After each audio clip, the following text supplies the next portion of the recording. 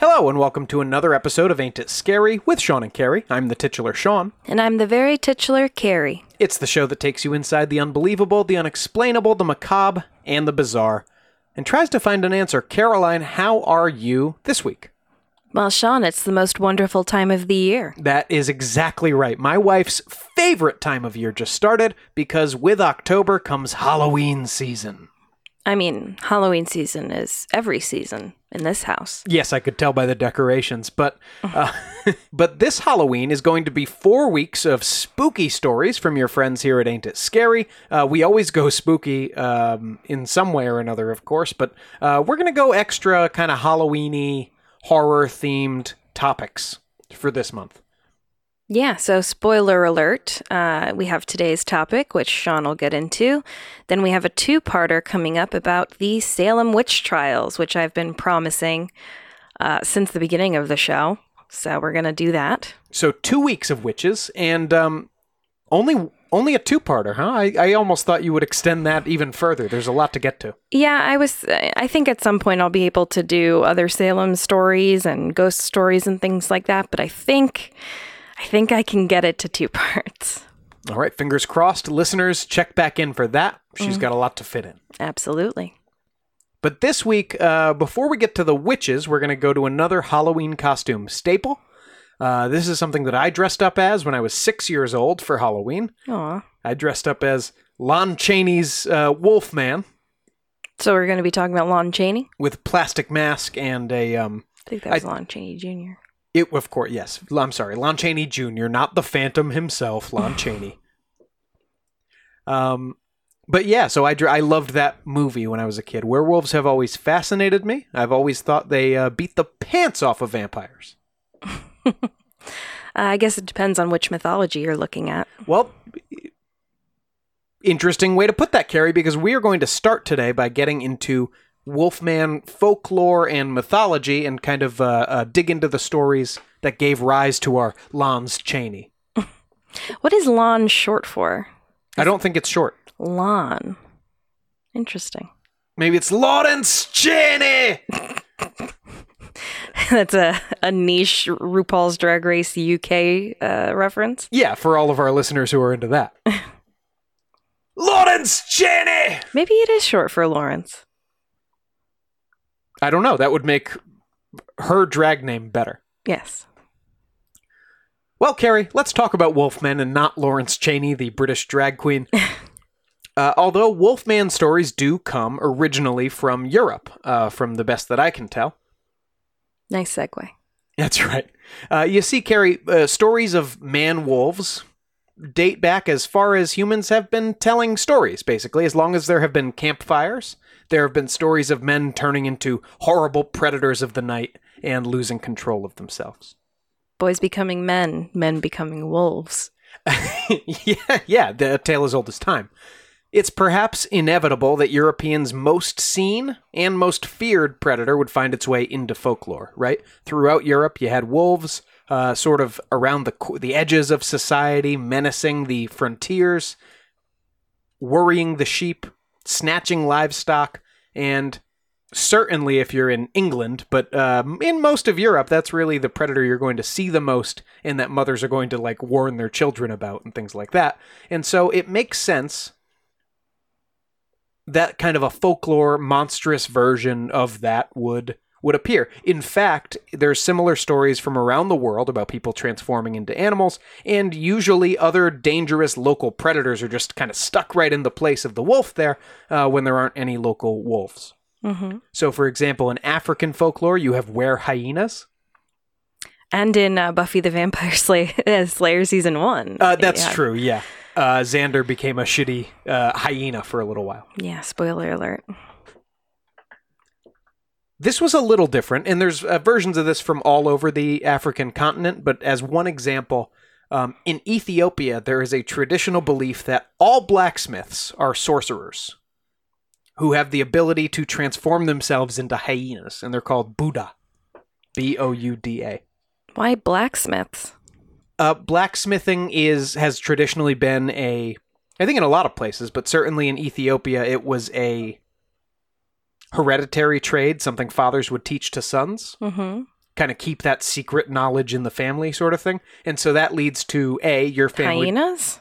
Well, it leads to your family being rich and powerful, but in a way that none of the rest of the villagers can understand. And so that turns you into kind of, in a way, a scary, outcasty kind of a figure. And so this is applied not just to blacksmiths, but like sort of to any outgroup in a particular Ethiopian village, apparently.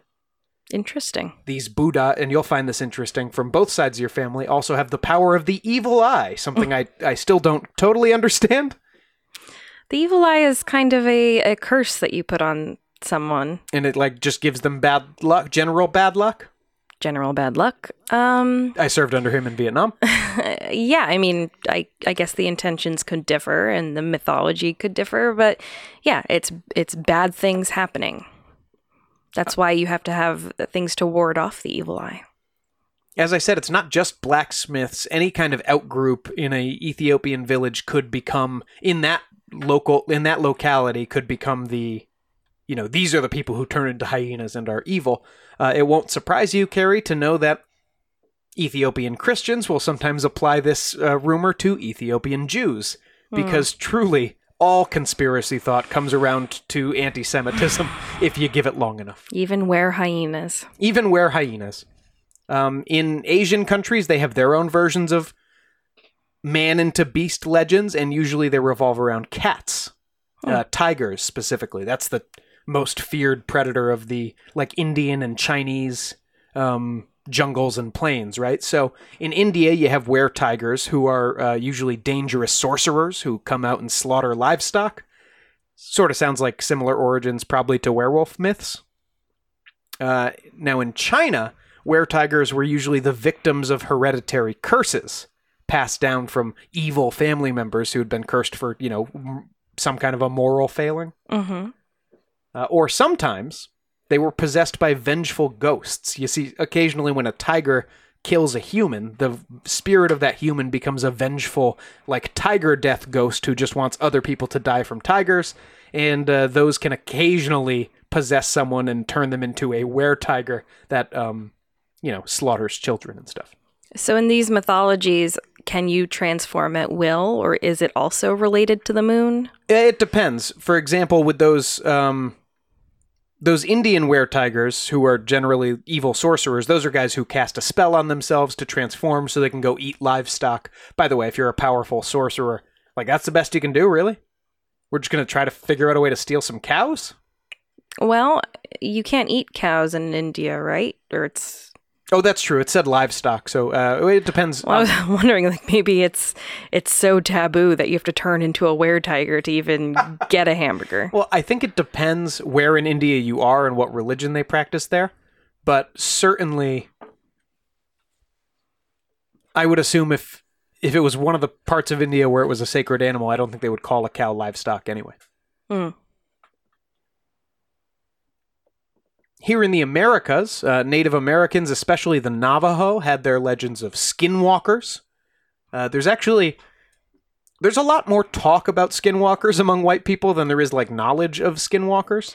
It's pretty protected, ancient secret kind of stuff that genuinely white people don't seem to know, and Navajo don't seem to want to talk about. Well, it's been... Listen, I'm on the more paranormal weird side of TikTok, but talk of skinwalkers, especially in the Appalachians, it's really pervading TikTok. It shouldn't be in the Appalachians at all, because it's a Navajo thing. It's a southwestern Utah thing. Yeah, well, I don't think they're worried about which mythology they're working with. And this is, I say it all the time, Carrie, the problem with white people. Well, it's a problem with white people. I think there's a few more. But yeah, it's been really spreading all across social media. I guess people are getting more into legends and urban legends and things like that. During lockdown and stuff, people telling stories on TikTok and that kind of interest spreading. But it's been really interesting to watch a bunch of white people explain skinwalkers. Well, they can't. They don't get it. And neither do I, but I'm going to mansplain it anyway. I believe a skinwalker is sort of an evil witch or sorcerer who can, we're not sure, transform into or possess or like send their spirit out as an animal of some kind. Often it's a coyote or a wolf. Well, I don't know if they would call it a witch or a sorcerer. It might be a different situation within the Navajo tradition. Well, that's like the best way you can say it. That's the best way for a white person to understand what they mean by it. Because they have two different types of magic workers. They have like medicine men, which are good magic, all-powerful white magic healers. And then your skinwalkers, they will refer to as like sorcerers or witches. They're just doing magic, but not the kind the medicine men do. Medicine men would never skinwalk. It's that kind of thing. Sure. So, anyway, obviously a little werewolf similarity there, because there's some kind of turning into an animal and hurting people. Mm-hmm. But in Europe, they had the werewolf. Wolves were the scary thing around, and so stories of men becoming wolves, either for the horror angle of that as, being the transformed one, or having your children, family, or livestock attacked by some kind of a cunning predator, a human in wolf's skin is terrifying. Well, especially in earlier Europe when there was more dependence on farming and livestock. To have something happen to your livestock, it could screw up your entire life, your entire livelihood. So, yeah, I could see just simple wolves getting into the livestock turning into a legend about nefarious people committing, terrible acts as a wolf. Because at the end of the day, you kind of need something to blame for something like that. Wolfman stories go back as far at least as ancient Greece, which is pretty far back as far as written records go. Pliny the Elder, who was a Roman historian, but he wrote that he had heard from a Greek guy that in... Jim the Greek, that in Arcadia, once a year, during the sacrifices to Zeus, a man would be chosen by lots. Everybody would draw straws, and somebody would be chosen to strip down, hang all of his clothes from an oak tree, and then swim across a special marsh to be transformed into a wolf. This man would live with the wolves for 9 years, and if he abstained from human flesh for the entire time, he would swim back across the bog and be turned back into a human once he put his clothes back on. So if a new person goes out every year but doesn't come back for 9 years, then there must be some sort of tribe of men living with wolves in this area. About 9 at a time, you would think. Huh. Weird. Yeah, it's definitely weird, and some of them are never coming back. Remember, because if you taste human flesh while you're a wolf, you can never be human again. There's often cannibal angles to early werewolf stories. There's a lot of and he was turned into a wolf and tempted by human flesh, and he said no, and then they turned him back, and then he said yes, and they took his human body away. I think that's always been a fear, just a deep down instinctual fear. I think we talked about it a little bit in the Jonestown cannibalism episode. That's Jamestown. There was no cannibalism I know of at Jonestown. Oh God, Jamestown. All the screwed up towns. All this flavor aid's making me hungry. The Jamestown episode. It's this taboo that it's kind of always existed. Cannibalism, and the fear of it, and it's even at this point in time become a little bit racist, where it's these primitive tribes that still exist somewhere, they're going to eat your skin, So it's always been a taboo, and it's always been this weird fear of people. So it definitely makes sense that it's pervaded legends. Well, and also legends were a way to tell people not to do stuff, right? Or to do the right stuff. So right. If you eat people's flesh, you're going to be a wolf. You're going to be a wolf, and you'll never be a person again. This is how we tell you not to do that. Because you could just say, "Hey, don't eat people." You could. That should work. If that doesn't work, you got bigger problems. Yeah, but the Bible tells you you're going to go to hell if you eat pork and seafood, and that's just because the Bible never mentions hell. But they do tell you not to eat pork and seafood, and that's just because... The Bible says... the Bible talks a lot of shit, okay? Yeah, but there was no safe way to store food that goes bad very quickly back then. Food that carries bacteria. And mixing fabrics and things is a sin, whatever. But a lot of it's just like, here's rules, general good rules to live by. We're going to couch it in some reason not to do this thing. Mm-hmm. Incest. We know it's bad because your kids are going to be screwed up. But the Bible says it's bad because God says among so. other reasons. But yes. Anyhow, these legends of wolf men becoming wolves, men being tempted by human flesh, all of this stuff reached early Christians, of course, as they began to become the dominant group in Europe. And Augustine, St. Augustine himself, in his treatise City of God, which was a very influential work at the time, sort of picking up Christians by their bootstraps, picking them up and telling them to pick themselves up by their bootstraps. And also not become a man-wolf? After the fall of the Holy Roman Empire, it was like, no, God's still cool, this book, City of God. So Augustine recounts Pliny's Acadia story from before, and, where all the guys are jumping into the river once a year. The marsh, the 9 years, yep. And he casually notes after that, it is very generally believed that by certain witches' spells, men may be turned into wolves. Oh, yeah? Yeah, so he told Pliny's story, and then he was like, and this is a thing. I mean, people do say this happens. Now, I just have a random question here. Just because all of, like, the lusting for flesh and stuff. Yep. Vampires and vampirism, along with being linked to a lot of different kind of illness, like plague or tuberculosis, which I'm sure we'll discuss when we talk about vampires at a different time. At the end of this month. Yeah. Soon, probably.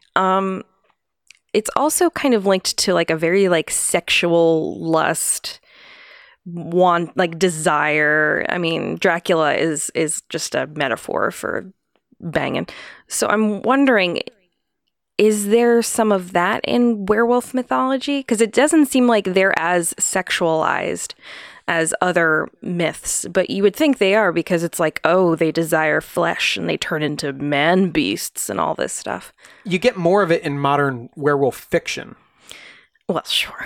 but I think that's because as a fictional like character template or whatever, as a story template, it's like, obviously this should be a thing about resisting your internal urges and giving way to your bestial cravings. Like, that's the horror of the werewolf, right? So it seems surprising that it wasn't always kind of linked to this sexual idea. Yeah, throughout most of history, and we'll get into this, obviously, throughout most of European history, werewolves were like by choice werewolves who were witches. The transformation by the full moon and the uncontrollable urges and that kind of thing really comes more with werewolf fiction later on. But the stories of werewolves throughout Europe varied through this whole time. Sometimes the transformation was permanent. Sometimes it was temporary, or you'd go back and forth. Like transfiguration. Yes. In the back and forth case, like in a Lon Chaney situation, the werewolf was usually weak and debilitated after they turned back into their human forms. That was like a telltale sign to look out for. Mm-hmm. Sometimes it was a literal transformation. Sometimes the soul was just going forth as an animal. And would never be a human again. Well, the soul would return to the body after it was done killing for the night or whatever. It's like a witch's familiar. I see. Now, the werewolves themselves were usually described as just a wolf, usually without a tail, as familiars and soul sending and witchery was usually denoted by the lack of a tail in Middle European beliefs for some reason. I don't think I've heard that before. And so this wolf would have no tail and would have unmistakably human eyes and, of course, a human voice. I'm just imagining Peanut with people eyes and a person's voice and no tail. He does have people eyes. He has beautiful, thoughtful brown eyes. Yeah, like a little baby. Like a little baby. There were some telltale signs if the wolf was in human form that you could watch out for to, possibly accuse your neighbors of wolfery. Werewolves, even in their human oeuvre, would often have a unibrow. What? Yeah, the meeting of the eyebrows over the nose was considered a telltale sign of werewolfism or lycanthropy. Sean, I don't think people were plucking back in the day. What They do you were mean? not. I would probably have a unibrow if I didn't. Listen, you're a werewolf. I know this. We know this, but I'll tell you how else I know. Your curved fingernails. like I think it means curving down. yeah, I was like gonna say talons. I mean I don't have completely flat fingernails. No one does. Yeah, they all kind of Horrifying. curve. I thought that when I was reading it too. Like, wait, they curve around the finger. Well, yeah, I mean if you don't cut your fingernails, that's what happens though. Right. So long, ungainly, curved fingernails. someone who's not looking great. Low set ears. Low set ears. Okay. A swinging stride. So if you see someone I thought you were going to say something else. big swinging dick. No, a swinging stride. So if you see someone swinging their arms around as they walk, classic werewolf. You're a werewolf. I'm not a big arm swinger, am I? I don't know. You're always swinging around. In high school, an upperclassman friend of mine came up to me when I was a freshman and started walking next to me, which felt cool because he was like a junior or a senior. But he was like, I'm Sean, and I swing my arms when I walk. And then I felt self-conscious about it for years. Oh, I love how you walk. You're always so excited to be places. I couldn't imagine what that's like. The most dramatic sign of a werewolf while in human form was fur bristling under their tongue, or sometimes inside a fresh wound. So one good way to tell would be to run up and unexpectedly cut a werewolf, because They have fur on the inside? they have you'll see a little bit of hair on the inside of that cut. Because that's their wolf coat waiting to, obviously they have to put it somewhere when they're not wearing it.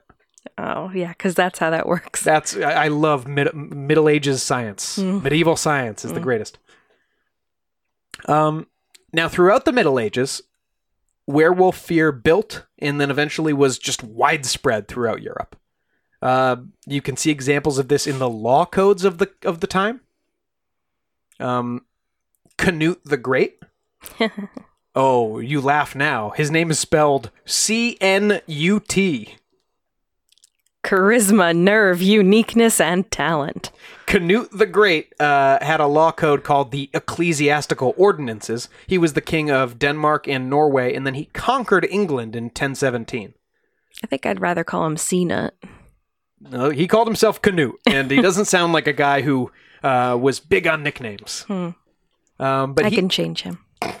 But at the top of his law codes, like right in their opening statement, they said they were meant to ensure, quote, that the madly audacious werewolf do not too widely devastate nor bite too many of the spiritual flock. All right, Canute. It's one of the main goals, was just werewolf prevention. I love werewolf scholars of the Middle Ages, which was kind of a job at the time. Man, I was born at the wrong time. This is quoting from, and this is a little bit later, and this is honestly toward the end of the werewolf craze, but this is from The Restitution of Decayed Intelligence, which was a book of like magical and religious thought, like, hey, it's 1628, you dum-dums don't know anything, but we're going to teach you all this stuff again, is what the title means. All right. I quote The Restitution of Decayed Intelligence. The werewolves are certain sorcerers who, having anointed their bodies with an ointment which they make by the instinct of the devil, and putting on a certain enchanted girdle, does not only unto the view of others seem as wolves, but to their own thinking have both the shape and nature of wolves, so long as they wear the said girdle. And they do dispose themselves as very wolves in worrying and killing, and most of humane creatures. It's hard to be intimidated by a girdle. Yes, a certain enchanted girdle. So that sort of combines to, sometimes people would say that they were transformed into wolves by rubbing a special magical ointment on their bodies, and then they would, transform. Sometimes you had to wear an animal skin or just a belt of wolf skin. Girdle. A girdle, if you will. A certain enchanted girdle. The spelling, I love old-timey spellings, by the way. That was certain sorcerers, Certayne. Ooh, Certain McCabe. Yeah, and then it was an enchanted girdle. Got to keep that on the baby name list for later.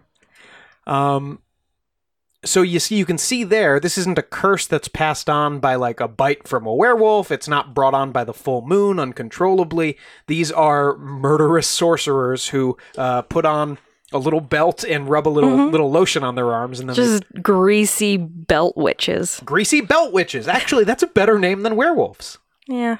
I wish they had gone with that. It's a good folk punk band name. Caroline, would it surprise you to know that there were werewolf trials in Europe in the Middle Ages? It does ring a slight bell, but I don't think I really know about them, no. They sort of went hand in hand with, and often were part of, witch trials and witch hysterias. Because, I mean, the version of lycanthropy that I've laid out to you here, again, it's less of a curse and more of like a spell you cast on yourself. So at this point... Oh, and the kind of people who would kill people in witch trials would probably kill people in werewolf trials, too.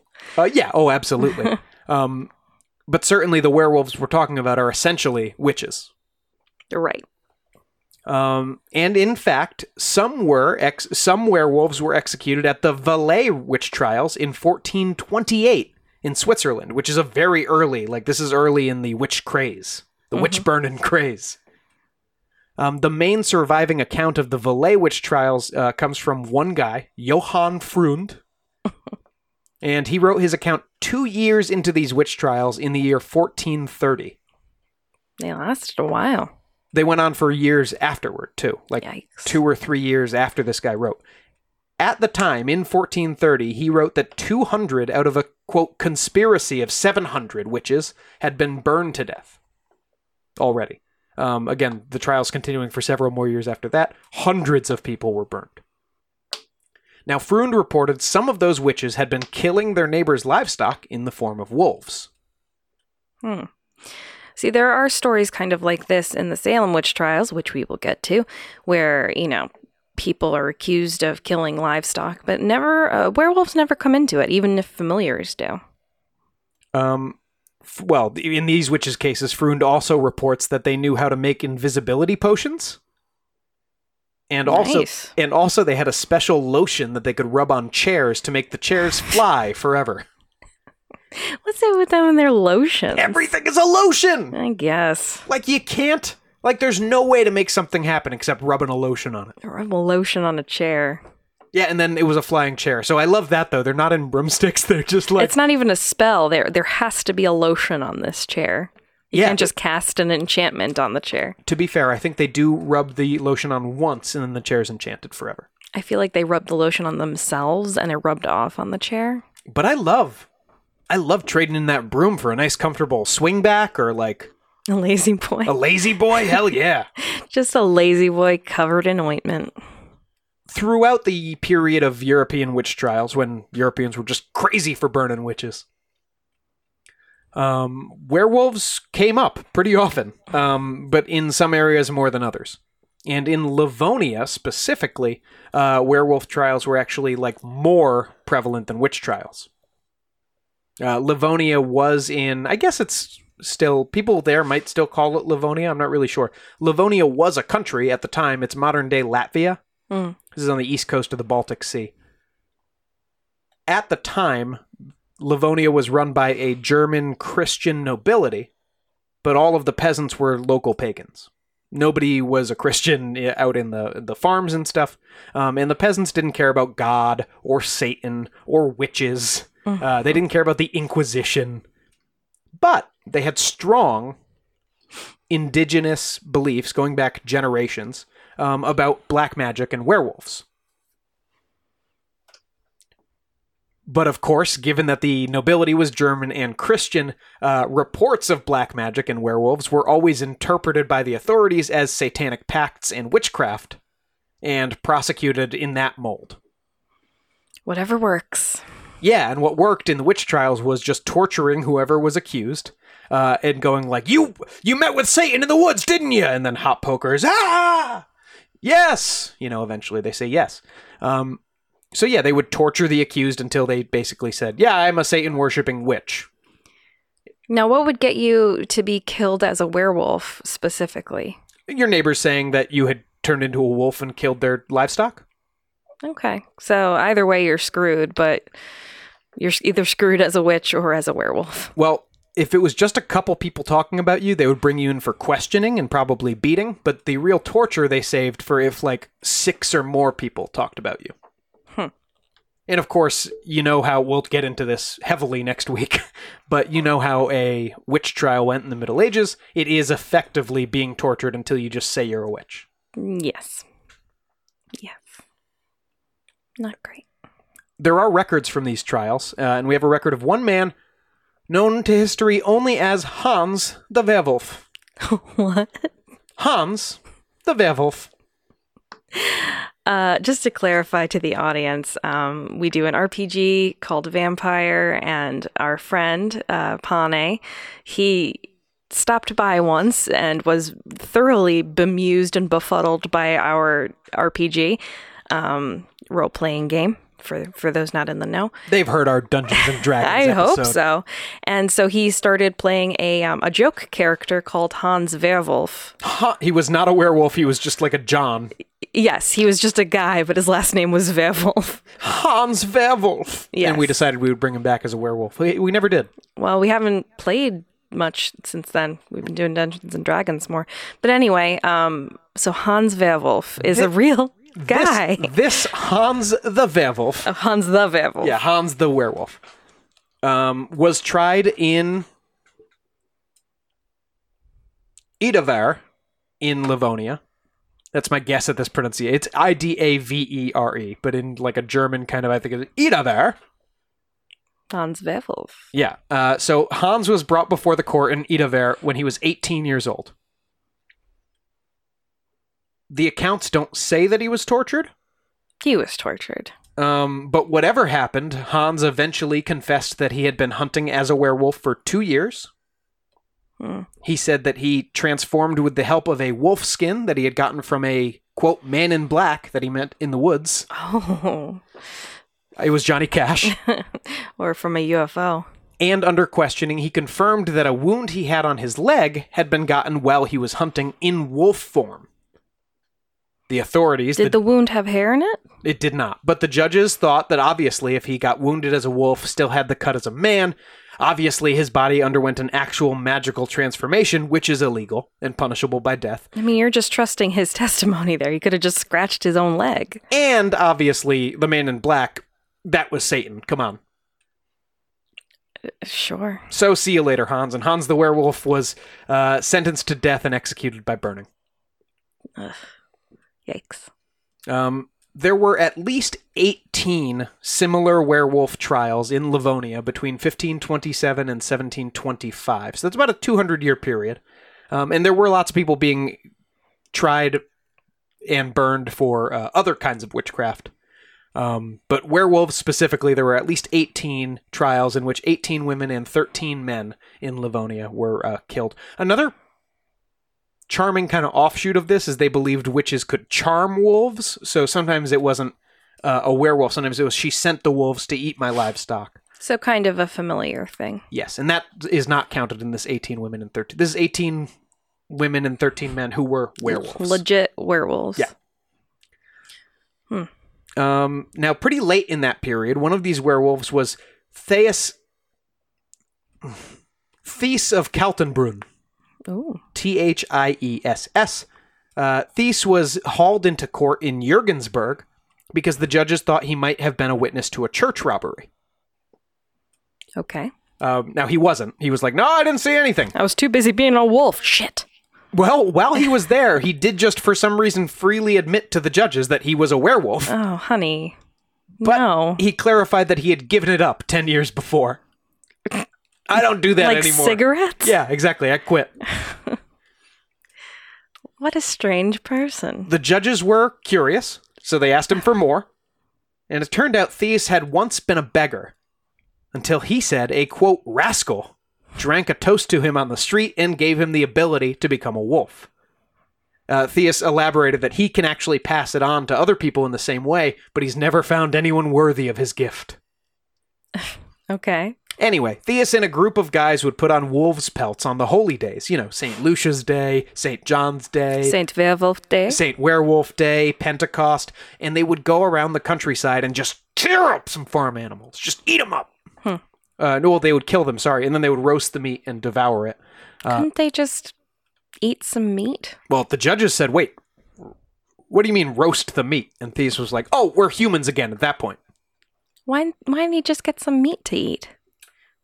Why go through all the song and dance? Well, it's probably because there's something else you can do as a werewolf, Carrie, and that's fight Satan. That's right. Theus told the judges about this spot near Lemberg. And by the way, this isn't like a far off. He said, like, there's a place over the sea. And then he was like, oh, it's about a half hour outside of Lemberg, which was like, one of the judges lived there. It was very nearby. He said there was a spot near Lemberg where werewolves could pass through a portal and enter into hell. And he was like, yeah, and then me and all my bros go and fight the devil and his witches. And we beat them with long iron rods.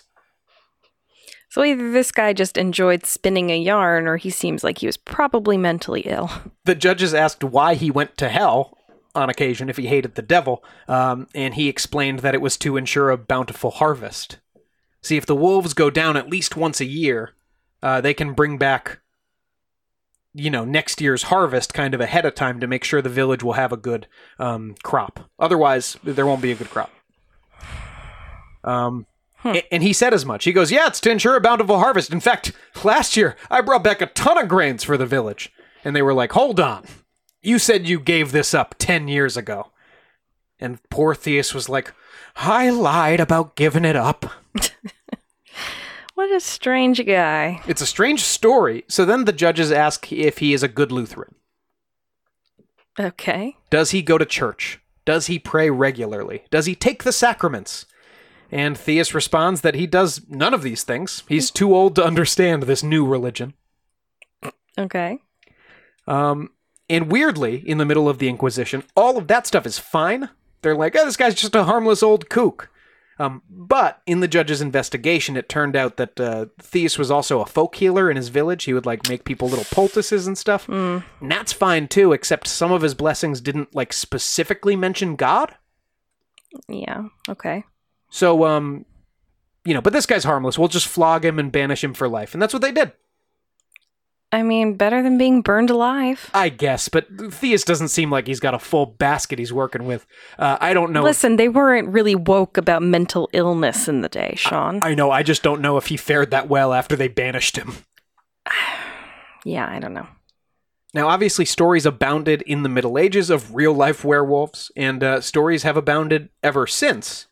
And we're going to take a look at a couple of those stories, including some from old-timey Europe, but also some from modern-day America. Real-life encounters with real-life encounters with real-life wolfmen.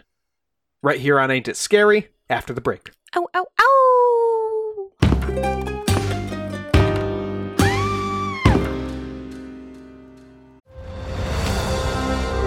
I'm Ken Harbaugh, host of Warriors in Their Own Words, a podcast that presents the unvarnished, unsanitized truth of what we have asked of those who defend this nation.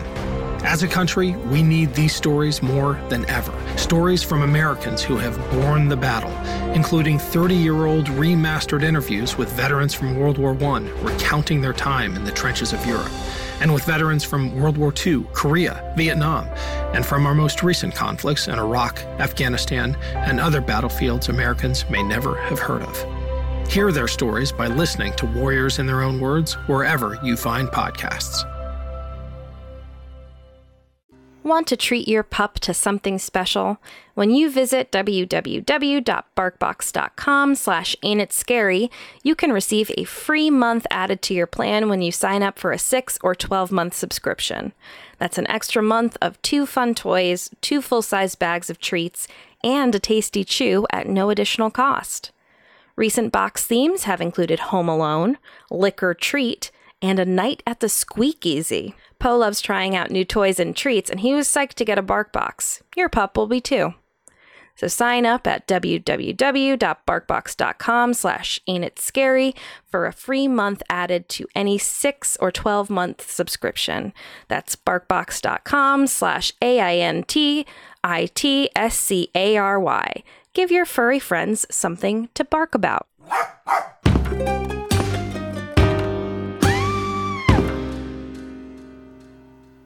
Welcome back. Caroline, in the first half of this show, we covered werewolf folklore and kind of origin stories, and also the history of werewolf trials mixed in with, the very famous witch trials that we'll explore a little bit further next week. Mm-hmm. But all of that is just stage setting, Caroline, for the very real encounters that you might have with a wolfman around any corner and on any day. Ooh, titillating. Very titillating. And so I'm going to share with you some stories of real werewolves, old and new. Often, European werewolf stories of the medieval Renaissance period sprang up around, you referenced this earlier, either real attacks by real animals or real attacks by human monsters, just not the kind that actually turns into a wolf, one assumes. Well, and such as so is that, are we getting a spoiler alert on what you think about werewolves? Such is the case with the werewolf of Dole, at least. No comment on werewolves in general, but in 1572, in Dole, France, several children had gone missing in that summer, or had been found dead and torn to shreds by the sides of country roads. Very it. Very it. In addition, witnesses had reported a snarling, man-like shape seen running from at least one of the scenes, leading provincial authorities, remember this is 1572, provincial authorities, so basically like the state government, issued an official edict encouraging apprehension and killing of the werewolf that was clearly responsible for these crimes. So they just jumped right over psychotic hairy man straight to werewolf. First thought, best thought. Definitely a werewolf. Okay. I don't need to tell you that a panic ensued. Yeah. And roving bands of men were leaving the village every night, literally with torches and pitchforks, to go and hunt down the werewolf. It was not one of these bands of searchers, but just a group of workmen walking home one night who came across what appeared to be a wolf in the dim light with the body of a child. As they got closer, they recognized this figure was not a wolf, but a man. Mm-hmm. And some of them recognized local hermit Gilles Garnier. Gilles. Gilles was arrested shortly thereafter, like the next day, and he confessed at his apparently pretty normal trial. The Inquisition didn't take this one over. This was a civil, not a civil, it was a legal court trial, not a we torture you till you say you did it. Was he accused of being a werewolf on trial, or was he accused of just being a serial killer? He was accused of being a serial killer, and the superstition around town was that he had done these crimes as a wolf. But not legally. Right. If he had been accused of witchcraft, he would have been tried by the Inquisition. Okay.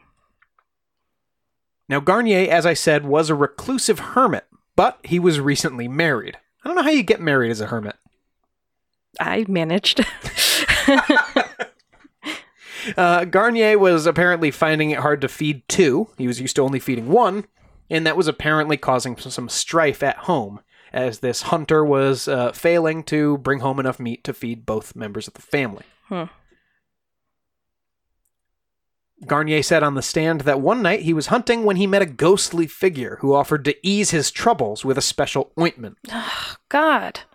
This is like Bath and Body Works gone wrong. I think this is what Deshaun Watson got in trouble for.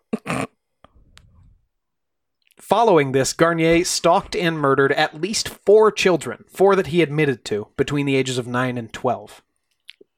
Was he told that the ointment was going to make him a werewolf? Yes. When he rubbed the lotion on the skin, yes, it turned him into a wolf. Well, at least he didn't get the hose again. And so And so, she a great big fat person. And so, in October of 1572, he went out hunting again. This time, he said, in wolf form.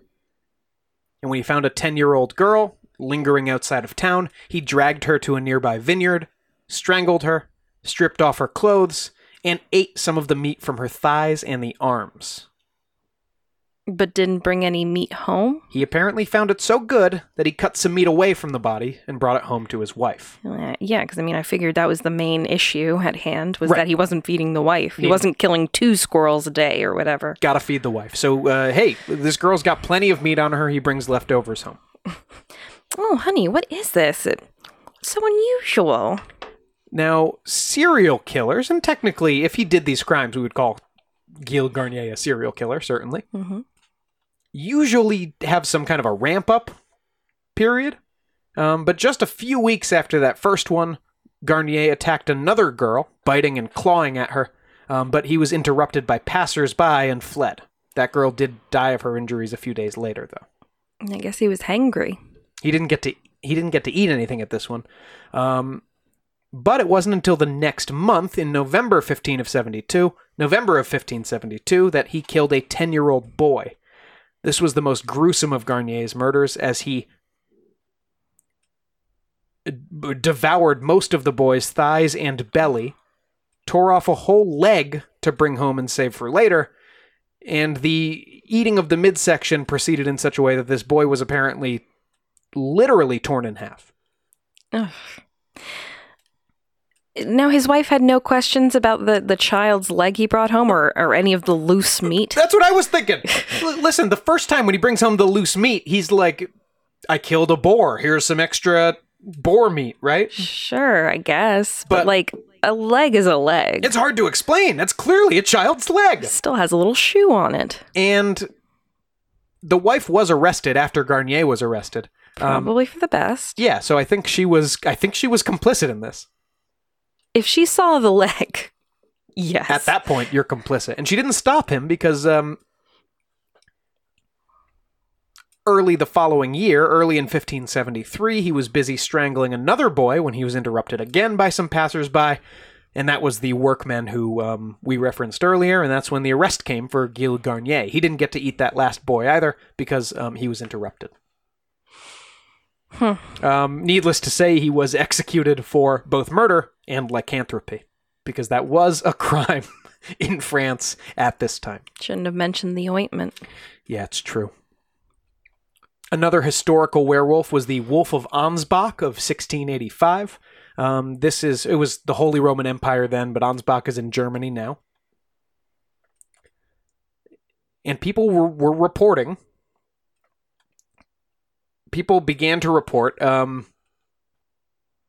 as these things often start, livestock disappearing. Mm-hmm. There were a few sightings of a wolf killing sheep and cows in the area, costing farmers quite a bit of money. And then local children started disappearing or turning up, torn to shreds. Giant man-eating wolf. Oh, looks like we've got another werewolf problem here. And people knew just where to lay their blame. You see, the cruel burgermeister of Ansbach had recently died. The what? Oh, at this time, a burgermeister is he's like the duke of this. He's in charge of the city. It's like a civil office. I don't know. That just screams Hamburglar to me. No, he's like a really powerful mayor. I don't know. With the dinner you made us earlier, I'd call you a burgermeister. Hey, thank you. Special sauce. I make a special sauce with the ketchup and the mayo and the mustard.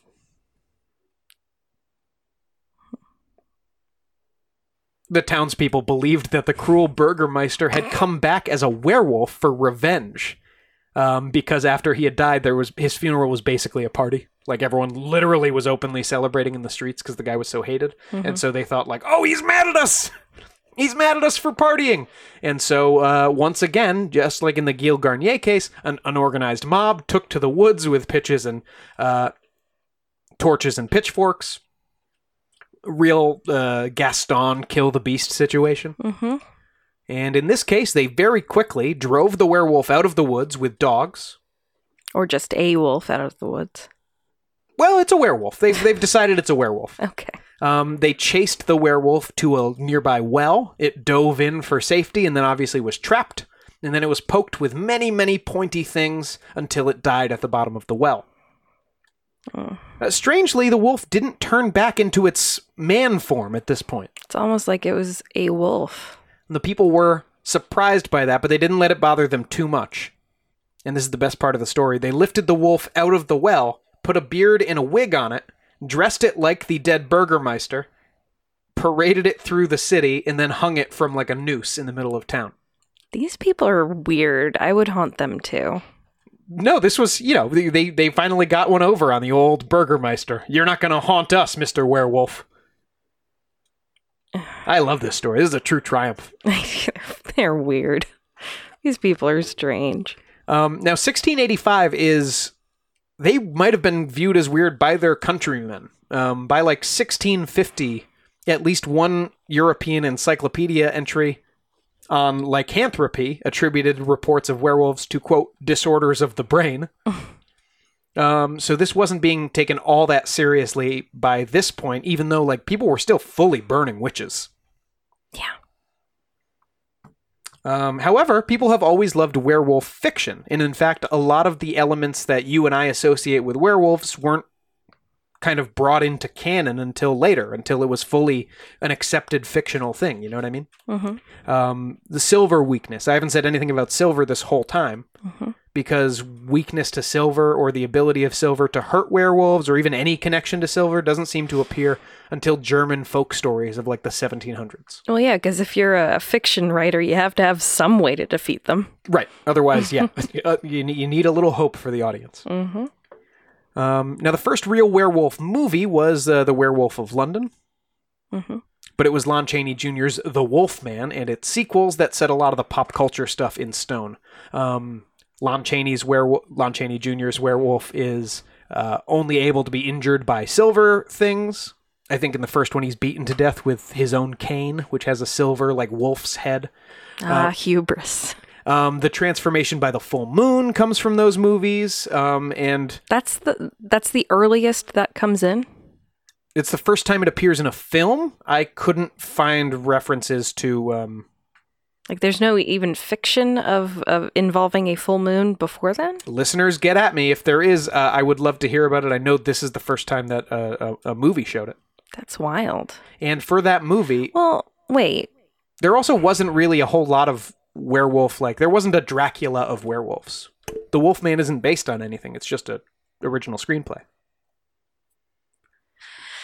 Yeah. I don't know. That's weird. And I know with Werewolf of London, they had to make up a lot of their werewolf mythology whole cloth based on, like, Balkan legends about wolfsbane. And that movie, I mean, that was just there for the taking. Wolfsbane, perfect. And that movie does not feature the full moon transformation. Of course, more recently, werewolves more often play second fiddle to vampires. They're sexier human monster cousins. Well, that's an opinion. But you see that in Underworld, in True Blood, and Twilight. There's not really any werewolf movies now. You just have vampire movies that werewolves like make an appearance in as antagonists or as like bikers. Or your local Native American tribe in a very problematic situation in Twilight. Oh, could be. Yeah, they did the Wolfman remake in 2010 or something. But that was probably the last real werewolf feature. I mean, there was American Werewolf in London. Yes. What about it? And The Howling. That was like 80s werewolf stuff. But yeah, there's not really been any modern werewolf joints. And I think it's really... We'll talk about it at the end. I think The Werewolf is really good, and there should be more werewolf fiction. But let's talk about some modern American encounters. Because in America, the werewolf story has taken a lot of different forms. It kind of gets localized by different... We're not just a melting pot. We're a bunch of different regional cultures in America, so you get regionalized versions of the Wolfman. In the Deep South, and specifically in the New Orleans area, you have the Rougarou. Mm-hmm. He's sweet. He's rumored to eat naughty children who don't go to church. Naughty. The Rougarou, when you read Rougarou legends, the Catholic influence is strong and obvious. Some say that you become a Rougarou by skipping Lent 9 times in a row. Sorry to tell you, Sean, I am a Rougarou. Oh no! Oh no! In other stories, the Rougarou is more of a voodoo witch thing. Either they can curse people into Rougarous or they can turn into wolves themselves. And at that point, we're just getting back to the European witch legends, really. Mm-hmm. Now, out in the Midwest, there's something a little different. You see, they don't have a wolfman, but rather a Michigan dogman. Uh-huh. Yeah. What kind of dog? Unknown, because no one's ever gotten a close enough look at him. Oh, I could. But the Michigan Dogman is a 7-foot tall, Oh, that's big. bipedal dog with the torso of a man. I don't know what that means. I think because like wolves don't really have shoulders, so if something has broad shoulders, that's not Yes. a wolf. That's a man. Yes. And Dogs don't have abs. and it has a horrifying howl like a human scream. Yep, terrifying. Oh. Now, this creature is said to appear on a 10-year cycle, only arriving in years ending in 7. Okay. As an example, in 1937, in Paris, Michigan, Robert Fortney was attacked by 5 wild dogs. He said one of them was running upright on both legs.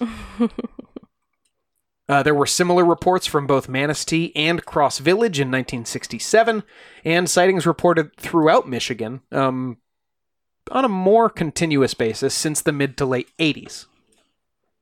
So not every 7 or every 10 years, every year ending in 7. No, you do get more reports on the 7s.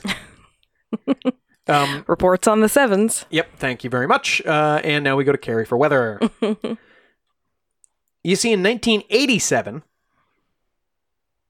a radio DJ named Steve Cook for WTCM in Traverse City, Michigan, created a novelty song called The Legend. He didn't say when he played it that he had written or recorded the song. He claimed it was by Bob Farley, and this was his idea of an April Fool's joke. I love a novelty song. Let's listen to this rip-roaring. We know you do. And actually, let's give a plug here. Check out our Patreon this week for the inaugural episode of Ain't It Kitschy, where my wife gushes over novelty songs. And this week, I think Novelty Halloween. We're starting with, well, but this episode's about Novelty Halloween. But we'll get into the Purple People Eater and all that stuff. Sure. But this episode is going to be a tribute to the Monster Mash. Fantastic. It's a bop. It's still a bop. It's a graveyard smash. Now, Steve Cook, Bob Farley, released this novelty hit in 1987. And I don't think I have to tell you, once you listen to this, it'll be obvious, but this became the #1 requested song at the radio station over the next few weeks. 11 lumberjacks near the Garland swamp found an animal they thought was a dog. In a playful mood, they chased it around till it ran inside a hollow log. A logger named Johnson grabbed him a stick and poked around inside. Then the thing let out an unearthly scream and came out and stood upright. This shit is a vibe. That sounds like the auto metronome on like an electric piano. For sure. Oh no, keyboard. He did record it with like a Casio like loop. Yeah. There are 2 other versions of the story. Of the song. I'm not going to play them for you, but he, in true form, releases a new one every decade on the 7s. That's very fun. Or at least he was. I don't think he did a 2017 version, but there is The Legend 1987, 1997, and 2007. Sean, for our wedding reception, can we dance to that as our first dance? Just so slow. Oh God, I'm so glad it can be told now. I already let the DJ know. But which version is the question? Oh, the 2007 is the best one. It has like a mandolin in it. It's got like real instruments, but this is the funniest one. After the April Fool's song was put out, now, by the way, Steve Cook says he had no idea there were actual native stories about a Michigan dogman going back hundreds of years. But after he played the April Fool's song, not only did it become the most requested song at the station, but hundreds of people called Cook and the radio station with sincere reports of having seen dogmen. And he's like my ex. And he's sort of become the dogman guy ever since. Like this is man? Steve Cook's bread and butter. Kibbles and bits. Yeah. Apparently people won't stop bothering him about this. In 2007, a video called The Gable Film surfaced on the internet and went viral. It was uploaded by, you guessed it, Steve Cook. Steve says a couple had bought just a random box of shit at a tag sale years before, and one of the things was a Super 8 film canister. When they finally got a projector and popped it in, what they saw was a film reel that appears to be some people enjoying some kind of a road trip. Is this a stag film? It is not, but it is. It's silent and grainy. So at first you go like, "Where is this going?" No, these people are just kind of on a road trip. They're hanging out. They're driving. Then they're stopped and hanging out in the, just hanging out by the side of the road. Then they're driving again. The camera spots something running on all fours by the side of the road and looking really weird, like a big dark shape. And again, it's very grainy video. It's like a Super 8 camera. It then very suddenly, like the camera obviously turns around and goes like, "Oh, what was that?" And then it very suddenly cuts to now a stationary shot. The person holding the camera is standing in the woods, much closer to the thing, and apparently trying to sneak up. And then the thing suddenly turns around. We realize that it is watching the camera, and then it bursts forward, charges the camera, and as we get a shot of what appears to be teeth, the video goes to black. So was this like a fake kind of Blair Witch Project thing? Well, that was the subject of debate on the internet for years after this came out. Okay. To me, that kind of just looks like a guy in a pelt suit. Well, this was the subject of intense debate on the internet for years. Mm-hmm. The hottest of goss and the hottest of like, I think I can see this. I think the guy's wearing this. People don't move like that. People can't move that fast on all fours. All this kind of stuff. I don't know. You don't really see him moving that much on all fours. It's like a couple of quote unquote steps, and then he moves the camera, and then it's back, and then it's teeth. No, it's true. And when you would ask Steve Cook questions like that, he was always very cagey about this video. He would go like, "Well, I don't want to come down on either side. I just want to honestly present the evidence and let the chips fall where they may. I don't want to, I don't have an opinion on this. I'm just presenting what I received." Mm-hmm. And then, on the season 4 finale of Monster Quest in 2010, Cook and filmmaker Mike Agrusa showed the producers exactly how they hoaxed the video, because of course it's fake. Yeah. Agrusa was just wearing a ghillie suit. It's not even like a dog costume. It's like a... Do you know what a ghillie suit is? Mm-hmm. But why don't you explain it? It is a... It's a big bushy suit that looks like a bush or a bunch of grass. And it's meant to be camouflaging for hunting and things like that. War. Yes, yeah. Hunters or snipers will dress as a bush, basically, and that's called a ghillie suit. So yeah, that seems to bring an end to the known encounters with the Michigan Dogman, although locals will still tell you that they saw it. And finally, we'll end on the Beast of Bray Road, also known as the Wisconsin Werewolf. And I get this guy from the book Real Wolfmen, True Encounters in Modern America by Linda Godfrey. Linda seems to be one of the foremost werewolf researchers in the country. She has another book simply called The Beast of Bray Road, so if this is interesting to you, I'm sure that there's more detail there. I think there's also a movie. There is. That sounds familiar. There has been a feature film. Mm-hmm. Bray Road is about 2 miles of country lane off of State Highway 11 in Wisconsin. It's just an hour drive from both Madison and Milwaukee, 2 of the biggest cities in Wisconsin. It's a 2-hour drive from Chicago. It's in the country, but it's not like in the middle of nowhere. Mm-hmm. It's a road lined with family farms, cornfields, livestock grazing. The Kettle Moraine State Forest is about 15 miles away, where you can go on horse rides and go camping. That's apparently also a big hotspot for Bigfoot hunters, by the way. Linda Godfrey says she's heard 12 different accounts of Bigfoot sightings in this area, in addition to all the Wolfman sightings. All right. Let's see. In 1981, an artist named Marvin Kirschnick was driving down State Highway 11 near Bray Road on a sunny afternoon when he saw something standing on 2 legs behind a fallen tree. So he pulled over to the side of the road, slid over to his passenger seat, rolled down the window. He really had to get a close look at this thing, I guess. And he saw a creature about 6 feet tall, with a dog-like face and an oddly, he said, humanoid body that was just standing there, resting its front paws on a tree stump and watching him.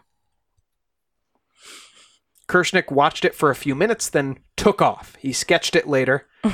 and sculpted it for years, almost like in an H.P. Lovecraft story or something. Like his dreams were haunted by this thing, and he kept every sculpture he made was this werewolf again.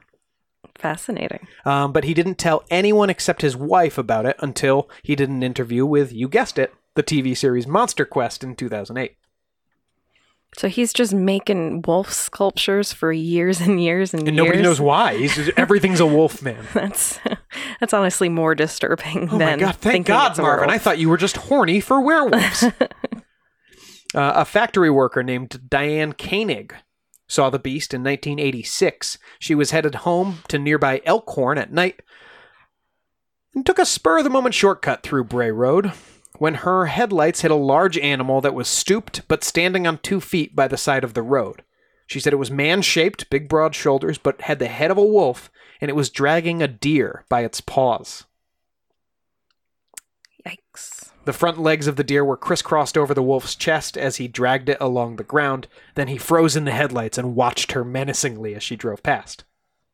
Koenig later said that it was, quote, like he was saying, "Keep driving, lady." Wow. She said it was much too large to be a coyote or a wolf since it was dragging a deer, like, pretty much off the ground, apparently. The sightings continued throughout the late 80s and early 90s. Your typical stuff. Large tracks running across farmland, like wolf-shaped, but the size of, like, a boot. Sightings of unusually large wolves, usually on all fours, but still. Once a girl was trapped up in a tree for over an hour on her farm by a jumping wolf that she said ran on 2 feet. That's terrifying. It is. In 1990, a farmer named Mike Etten saw a dark-haired animal bigger than a wolf sitting, quote, like a raccoon sits. You know, they kind of squat like a raccoon's feet. They kind of just sit like a person sits. Well, right? Their feet are flat on the ground, though, so it's like it's like a squat almost, right. A deep squat. Uh-huh. So this thing was crouched down. In its squatting position, it was about 3.5 feet tall. He said it had something bloody clutched in its paws. And he slammed on the brakes, but the creature was gone before the car even came to a full stop. He's shy. Now Mike Etten says he didn't even realize other people had been reporting something like this until later. He also admits he did have a few drinks that night.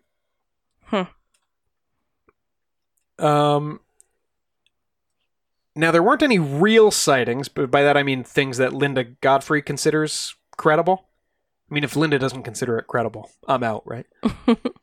But Bray Road, between 94 and 2004, there weren't really any sightings, but Bray Road did become a hotspot over that time for people looking for monsters as the other stories became popularized. Mm-hmm.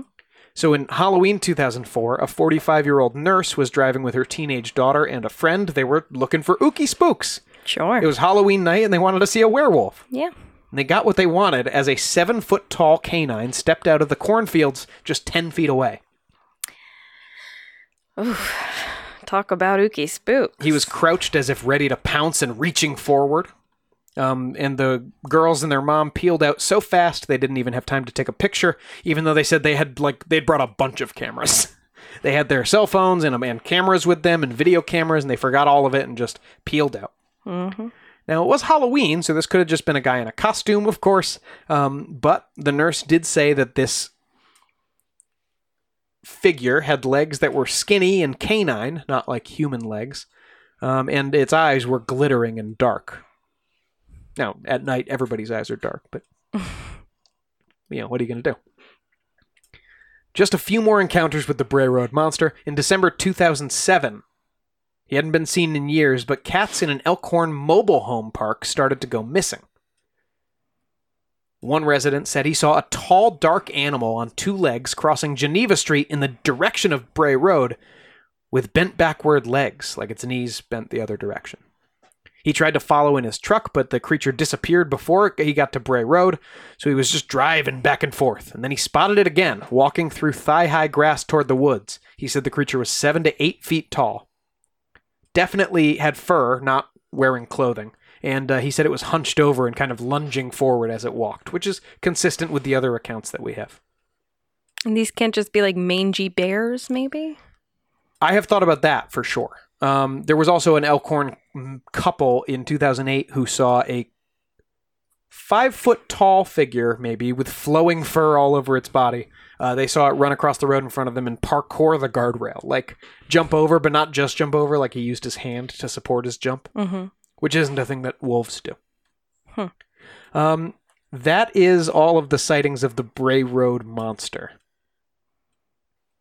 What do you think? About the Bray Road monster? About werewolves in general? The Bray Road monster, but I think it can factor into our overall discussion here. I don't know. I always am very intrigued by things like a Bigfoot or a Sasquatch or a weird kind of missing link-esque monster. Of course. I'm undecided about that sort of thing. When it comes to werewolves, I don't know. Knowing that the mythology is mostly about, like, people turning themselves into werewolves with magic, I mean, that's just not really something that exists. Well, my understanding of magic, which is more of, like, you know, natural witchcraft and things like that, that's just not how it works. You've never thrown a lotion and a girdle on and turned into a creature of the night? Yeah, but not a werewolf. Yeah, and knowing that, it's actually very surprising to me that the silver bullet sort of thing and the full moon turning into a werewolf thing, it's not that old fashioned. It's pretty modern. That's pretty shocking. And I think that makes it somehow even less likely to me. I don't know if it's just like witches turning you into wolves. I don't know. Well, because you're already coming... I never really believed in werewolves. I believed in people that might think they are.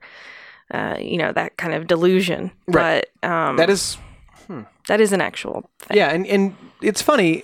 Certainly, madness has always been associated with the moon. Yes. So that could be where that association got folded in eventually. You know, yeah, maybe. It's where lunacy comes from and all that. Mm-hmm. So I've never been a believer in werewolves specifically. But I don't know, some sort of weird creature that we don't really understand, or some weird hybrid animal that we have no clue how it exists. I think that's possible. Well, there's some Is it a wolf? I don't know, but maybe it's part wolf. There's some really interesting things that I'm going to mention here. Because I think there's lots of things. Yes, you've raised already some good points. If you've ever seen a picture of a bear without hair... Weird. They're horrible. Looking. They're horrible looking. And so I think a malnourished bear could... Because that just looks like skin, but like too much skin. Yes. And more on bears in a second. Firstly, though, when, say, there are large wolf tracks that people are like, oh, look, there's only 2 feet here, not 4. That's interesting. Wolves actually walk by putting 1 foot in the track left by their other paw. Why?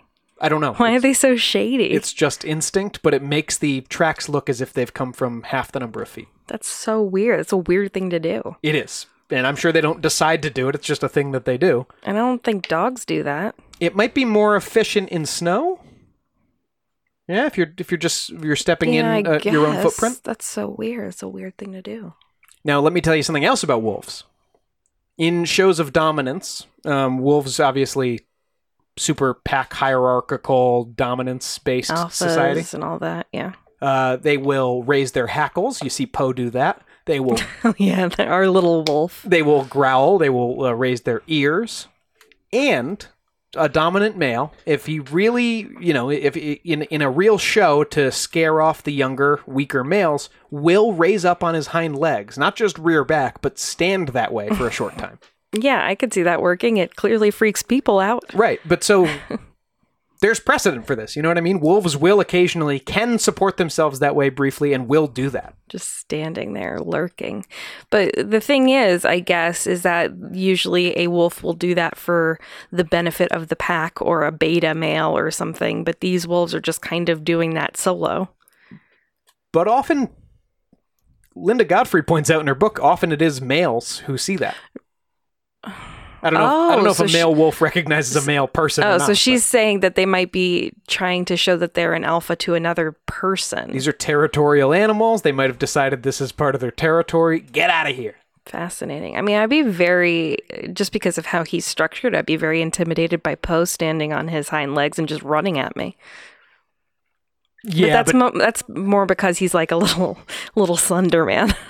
If you kicked him, he'd be done. He's so long and such short legs that would just look so freakish. It also makes me think of Petals, the bear. Petals was an American... Is this a friend of yours? Petals was an American black bear who became an internet sensation in 2016. He was a New Jersey bear who was walking around on his hind legs. In fact, always walked around on his hind legs because his front paws were injured. Bears normally walk on all fours, just like dogs and wolves. But he had injured front paws, so he had to walk around on 2 feet like a person. And it looked really funny, which is why... He thinks he's people. Yeah, and so it's a creepy video. If you just see a bear walking like a person, you don't know why. But it's also really funny, so a lot of people took videos of Petals, and he became a viral sensation. And 30,000 people across the state of New Jersey signed a petition to move Petals into a wildlife preserve.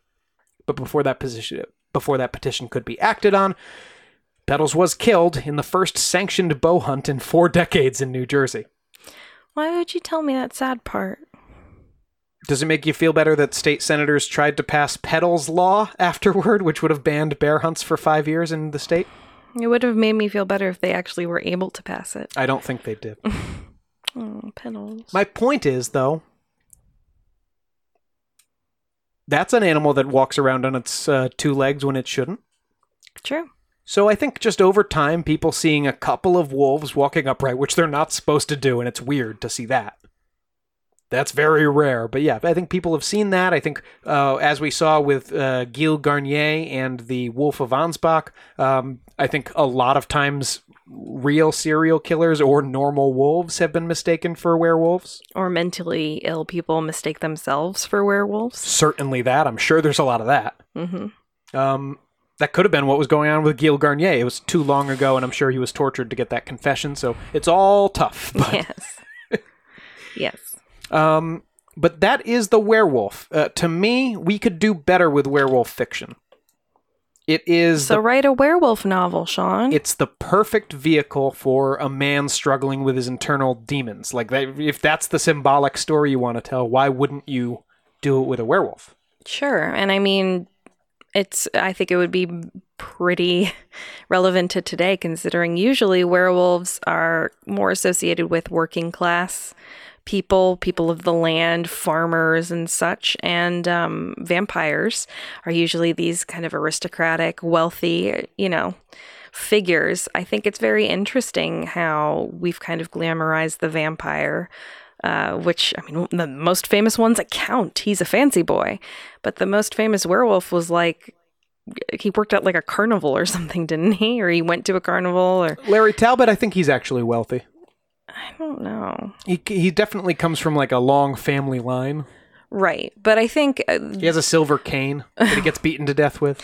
Werewolves are more associated with normal kind of people. So I think it's ripe for that sort of class struggle dynamic in fiction nowadays, considering we're re-examining class more and more every day. Yeah, absolutely. That's one other difference, by the way. I didn't explicitly say this, but it probably became clear. Those historical, like, legend werewolves, none of them were anthropomorphic. Mm-hmm. So that's also just a creation of the fiction for the most part, and the films is the idea of a werewolf who actually, like, is half man-shaped or whatever. Yeah. They fully turn into wolves. Yeah, they didn't have the technology to do that with makeup to Lon Chaney. The guy in Werewolf of London, like, refused to even do. He, like, kept his smoking jacket. He wore like a jacket and stuff as the werewolf because he didn't want to spend hours in a makeup chair. But obviously, as technology's gotten better, now you see more of like a wolf face on a human body. But that's never what the legends were. It was just a wolf without a tail. Yeah, and if you want some more good werewolf fiction, you have American Werewolf in London. That's a good movie.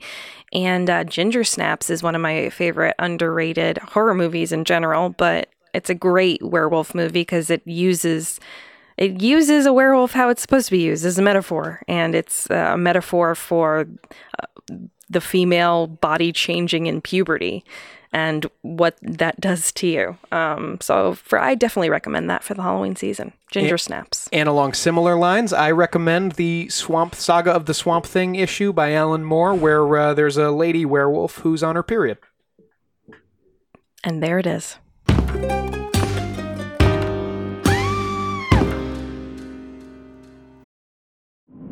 True terrors of horror, bizarre happenings, unexplainable events. On our podcast, Disturbed, terror takes center stage. Each episode is a journey into the darkest corners of human existence, delving into bone-chilling tales of kidnappings, serial killers, maniacs, and the very essence of your worst nightmares coming to life on this weekly true horror show. Disturbed is not for the faint of heart. It's an exploration of real, unadulterated horror sourced from everyday people. Each episode is a descent into the macabre, where we narrate stories that will leave you on the edge of your seat and crawling in your skin. We navigate the disturbing narratives that lurk in the shadows, offering a raw and unfiltered listen into the most terrifying aspects of the human experience. Enter at your own risk and let the unsettling tales unfold in the haunting realm of Disturbed. And remember, listeners, stay safe out there.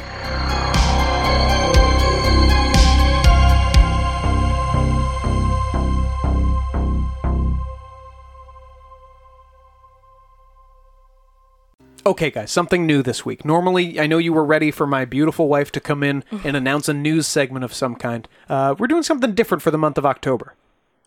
Yes, this is a continuation of our Halloween horror segment, but instead of news, we have reviews.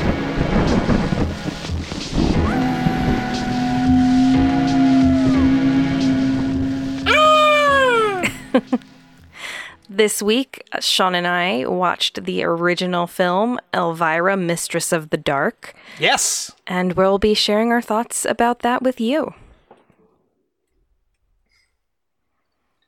Yeah, Carrie, you're a huge Elvira fan. Mm-hmm. So I guess first tell me that. Give me your thoughts on Elvira. Give the listeners your thoughts on Elvira. I've already heard them extensively.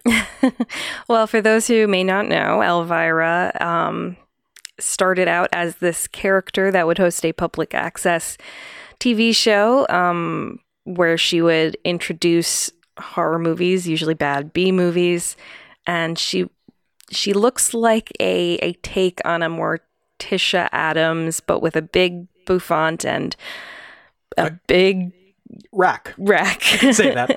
A big chest. And what's fun about her is she's always cracking jokes, and instead of that sort of vampira character that's very like gothic and dramatic, she's always like cracking wise, and she talks like a valley girl, and I've always adored her. As a kid, I thought she was so pretty. I wanted to be her. Yeah, what were your three like hallmarks of female beauty as a child? It was Elvira. Aside from my mother, she is beautiful. It was Elvira. It was the Bride of Frankenstein. I thought she was so beautiful. And the Lady Mummy from Under Wraps, when she is unveiled and she has that gorgeous eye makeup and everything, I thought she was just to die for. Now, you only see her eyes and lips, right? Because she's covered in bandages? Well, she's supposed to look, I think, like a Cleopatra type. But yes, you only see that. And I just thought she was so pretty. And those were my big three of female beauty growing up. And number 4 is Lawrence Chaney! So yeah, let's tackle that first. Let's tackle all of your weird. No, let's tackle that first. Elvira's hot in this movie. She's hot all the time. She's still hot. She's 70 years old. She just came out with her memoir. And so you've probably seen her in the news. She also came out as, I think, bisexual. She actually hid the fact that she had been with a woman for the last 20 years because her fan base is so male. She probably thought it would hurt her image, but now things are a little more open. Oh, like a Rock Hudson. Yes. Where it's not like, oh, I think they'll hate me for being gay. It's, No. I need them to be attracted to me. I think that was kind of it. But now, it's a different time, and everyone's been very supportive.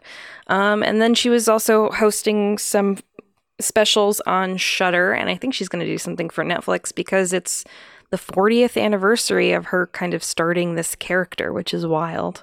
It is. And then the plot of... Yeah, so this movie came out in 88 or 89. After her show was off, right? She wasn't presenting movies on television actively at this time? Well, she'd kind of become famous as people did with like Mystery Science Theater or with the Ernest character. They all started as these local characters that sort of gained fame, and that's what happened to her.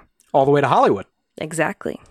And so the plot of this movie I would describe as Lovecraft Country.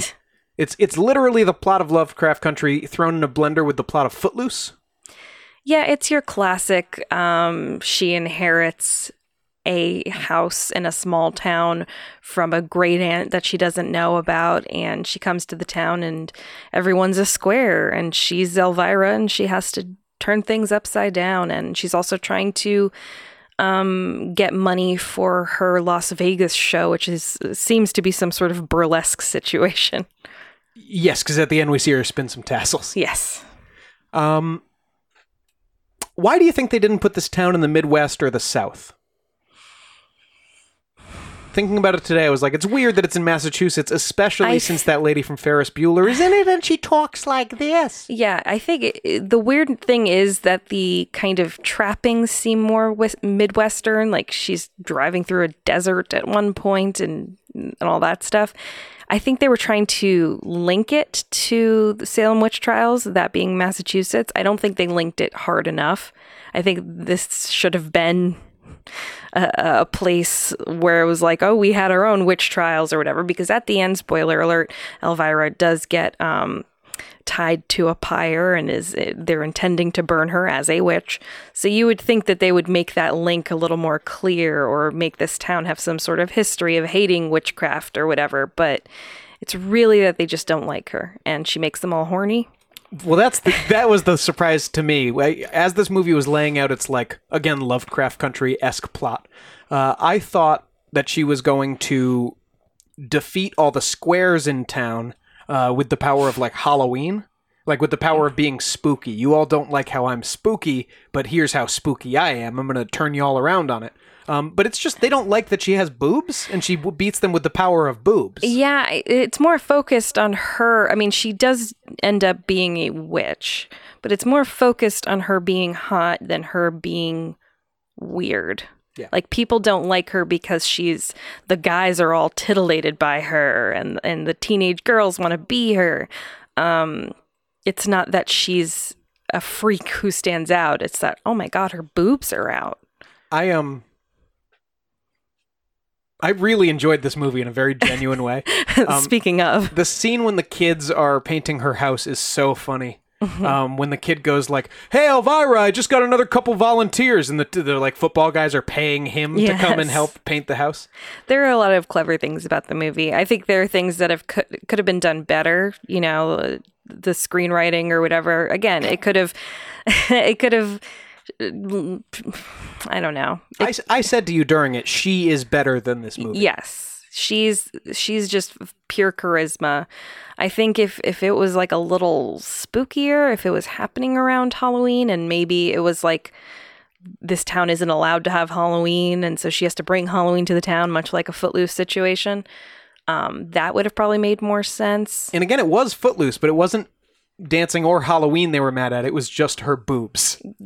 Yes, her general sexuality. Bearing, yes. So there are things that it could have done better. It could have made the sense of place better. But she's just a joy to watch. She's very fun. Yeah, so it's on Shudder. I'm sure it's available other places, but if you've got a Shudder subscription, you can go watch that for free. And we are going to, for the whole month of October, tell you about a different seasonally appropriate, ooky, spooky movie that we watched. Yeah. So stay tuned next week. It's It's not going to be the Puppet Master yet, but he's coming. He's always coming.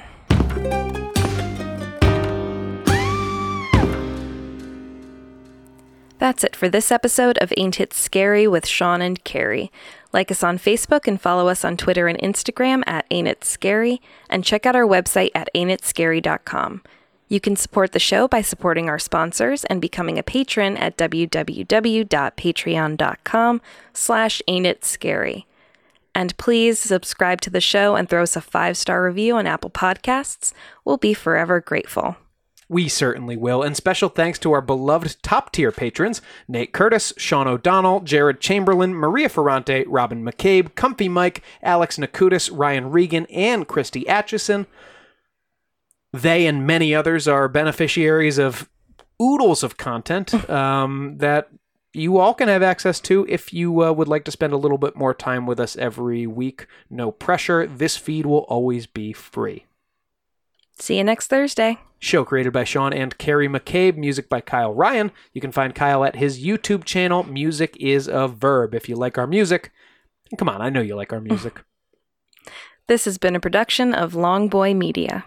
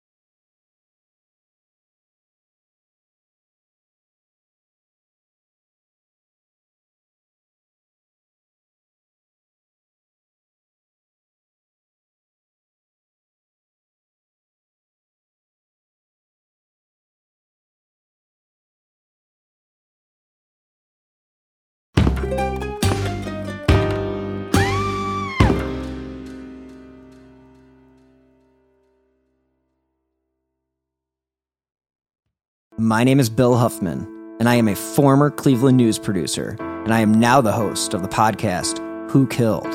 I began the show focusing on the unsolved murder of Amy Mihaljevic, and now each week I explore a different case with a focus on some of the victims who don't get the attention they deserve. I have a deep catalog of over 225 episodes, so there is a guarantee there will be something for you. Who Killed is an evergreen podcast, Killer Podcasts, and Slow Burn Media production. Subscribe today wherever you get your favorite shows.